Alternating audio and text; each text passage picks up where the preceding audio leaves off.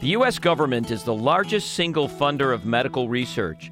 Why haven't the NIH, CDC, FDA, and other agencies found us the cures we so desperately need? You're listening to ReachMD XM 157, the channel for medical professionals. Welcome to this special ReachMD Public Policy Healthcare Report. I'm your host, attorney and Dr. Bruce Bloom, President and Chief Science Officer of Partnership for Cures, a nonprofit that drives cures to patients through repurposing current therapies for new uses. And my guest is Lou Weisbach, founder and CEO of Halo Industries when it was the world's largest promotional products company, current president of Stadium Capital Associates, political advocate, fundraiser, and advisor, and the person who came up with the idea for the American Center for Cures. Lou and I are discussing how a government-run American Center for Cures would drive better treatments to patients in need. Lou, welcome to ReachMD. Thank you, Bruce. Pleasure being here.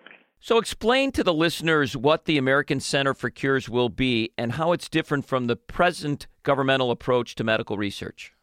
The American Center for Cures is going to be an organization that is going to be focused on one thing and one thing only, and that's curing diseases. Its process is going to be to select the diseases that at the intersection of the most curable diseases and diseases that most Americans have, and set up separate research entities that bring the best and brightest people in the world to bear on that specific disease, but not just with researchers, but in an interdisciplinary approach with biologists, chemists, and mathematicians as well. So, for example, the diseases that will probably be early on in its mission will be Alzheimer's, Parkinson's, certain forms of diabetes, prostate cancer, and certain mental diseases would most likely be among that group. And it's a different approach than is being done today in America. It's a different focus. It's got total accountability and accountability towards one thing and one thing only, and that's cures. When somebody in America, unfortunately, gets a negative prognosis, finds out that they have a disease, they're going to know who's accountable to cure that disease. Today, who is accountable to cure any disease? There's really nobody accountable. Drug companies' jobs are not to cure diseases. The NIH's job is not to cure diseases. They all do wonderful work relative to what they're trying to accomplish, but their mission and their results don't speak to curing diseases. And as you've gone around the country talking about the American Center for Cures, what have you heard from people on the street, people like me, about who they expect to be coming up with these cures when they have diseases? Certainly people presume, and there's a reason that they presume. There's a lot of ads that the drug companies put out there, for example, about cures. They presume that the drug companies and the NIH and the government's job is to cure diseases. The fact of the matter is their job isn't to cure diseases. Their mission and their mandate isn't to cure diseases. And most importantly, if people are really naively thinking that those people are going to get that job done, just think about the fact that in anybody's lifetime listening to this show, no major disease has truly been cured. So it's time to have a different approach and a different pathway towards cures. And we believe that the American Center for Cures is the right approach and the right pathway to accomplish cures. Tell us about the structure and the management of the ACC. Who's going to run it? Where's it going to be located? How big is it going to be?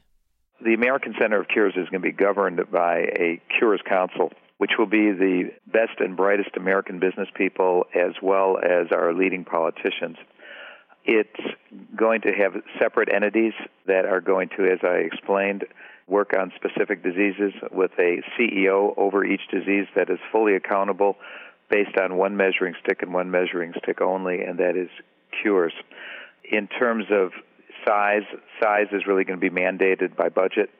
Obviously, we'd like to get as much money as we possibly can and work on as many diseases as we possibly can. A lot of the work that is going to be done outside of the physical American Center for Cures, because we are going to, in an effort to get specific answers to specific questions about individual diseases, reach out to the researchers around the world who have already been doing work towards those specific answers and fund them as well. So that's our concept of the basic structure of the American Center for Cures. What's the minimum amount of money you think it would take and the minimum amount of time to get to a cure for one of these diseases? We're asking for $5 billion from Congress just to establish the American Center for Cures. Over time, our budget would be ramping up towards the $25-30 billion a year area, and then as we cure diseases, obviously we want to work on more diseases, and it'll ramp up even further. We are saying that we should be accountable and we should be responsible if we're given the proper funding to cure 3 major diseases in a 10-year period. We want the pressure. We want the accountability. We are saying that this is doable, and we want the pressure to get it done. Again, no different than a public company who's got shareholders pressuring them for earnings, pressuring them for accomplishments. We want that. So let's say we were to put $30 billion a year for 10 years into dealing with these 3 diseases.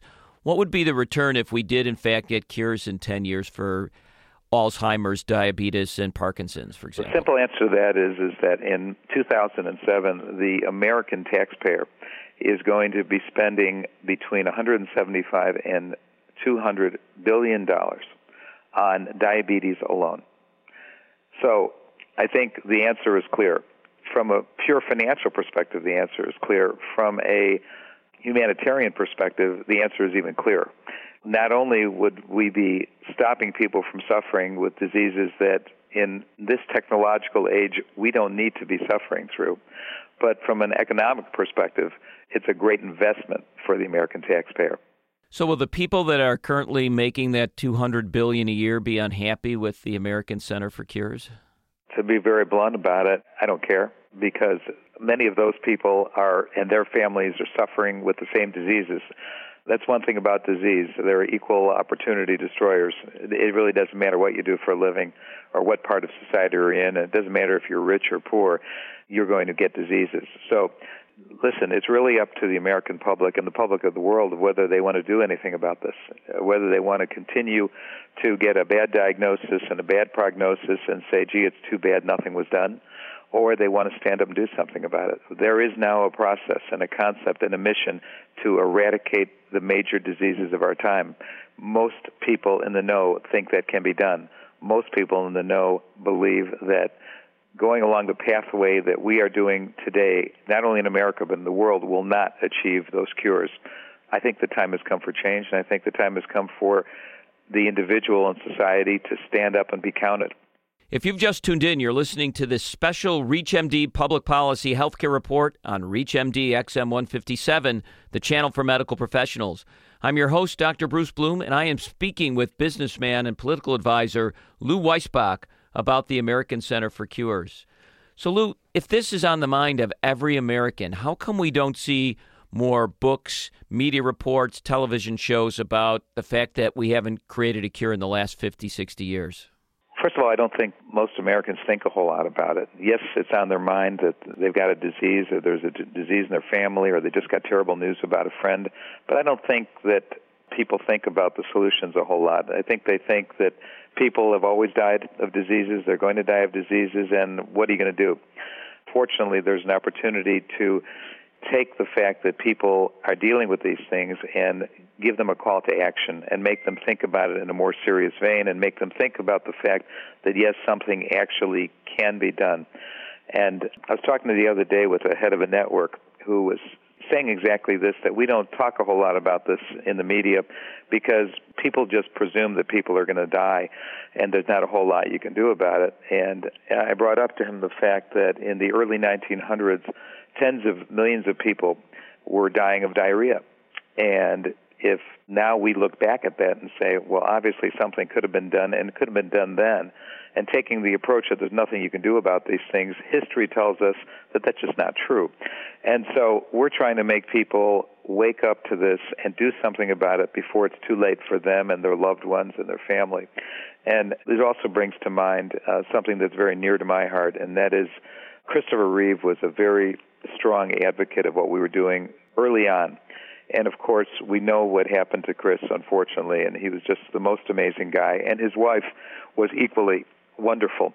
And I was struck not too long ago when Dana unfortunately died of lung cancer, a woman who had never smoked a day in her life. The way the media handled it was, and I listened to every network show that night, it's too bad that we haven't found a cure for lung cancer, but maybe one will happen in the future. That's the extent of how the media deals with this issue. Maybe a cure will drop down from the sky in the future. And, to have it trivialized at that level for somebody as wonderful as Dana Reeve was just striking to me and very personal to me. And, we're trying to do everything that we can to make people in America understand that there is an opportunity for change. There is a vehicle to change the pathway to cures, and we believe that the American Center for Cures represents that. Is there a good example of what you're talking about in the whole issue of eradicating polio? Was that effort something that was very much like a mission-based push to get rid of one disease? Well, one thing I'd like to point out is that when we speak around the country, and I refer to myself and my partner in this effort, Dr. Rick Boxer, people all point out, well, we cured polio. The fact of the matter is we didn't cure polio. If you had polio, there was nothing that could be done for you. We were able to prevent polio. So I think that that's kind of something that is often misrepresented in people's minds. In terms of the way that work was done on polio, I honestly don't know how that was done, so I really can't speak to that. Is prevention something that would be a part of the American Center for Cures, though, to make sure that less people got disease, or is that a totally different focus? No, that is going to be part of the focus of the American Center for Cures, and certainly we are seeing in certain diseases today some relief in the numbers because of prevention, and that certainly would be a part of what we would be working on. Every single person listening to this program, in fact, every single American is touched by catastrophic disease, and yet in our lifetimes we have not cured a single one. How can we change government priorities and reward systems to get those better treatments and cures to patients faster and more economically? I want to thank our guest, businessman and political advisor Lou Weisbach, for helping us take a look at these provocative questions and talk about the American Center for Cures. I'm attorney and Dr. Bruce Bloom, President and Chief Science Officer of Partnership for Cures. You've been listening to this special ReachMD Public Policy Healthcare Report on ReachMD XM 157, the channel for medical professionals. We welcome your questions and comments. Please visit us at ReachMD.com, where you can find our new on-demand and podcast features that will allow you access to our entire program library. Thank you for listening.